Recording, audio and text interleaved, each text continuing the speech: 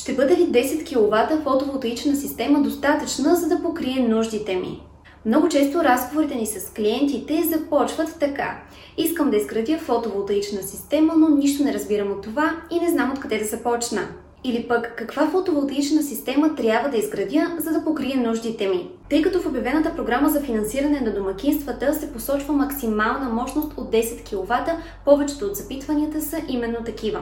Но дали тази мощност ще ви бъде достатъчна? Дали не е твърде малка или пък твърде голяма за нуждите ви? Най-лесно може да се даде отговор на този въпрос, като вземат данните за вашето потребление на месечна или годишна база.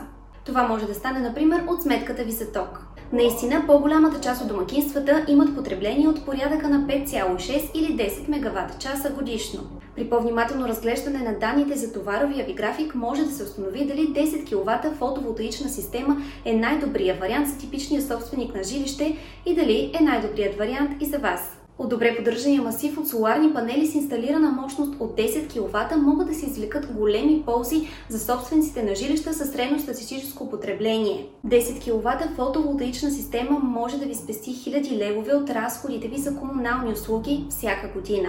Освен това, слънчевите панели носят до голяма степен усещане за устойчивост и независимост.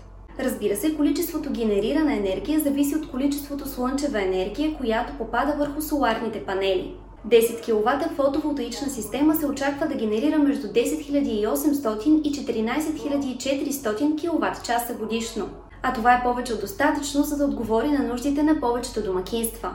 Ако осъществите такава инвестиция, ще направите много добър избор, тъй като ще спестите от разходите си за енергия, а и допринасяте за опазването на околната среда.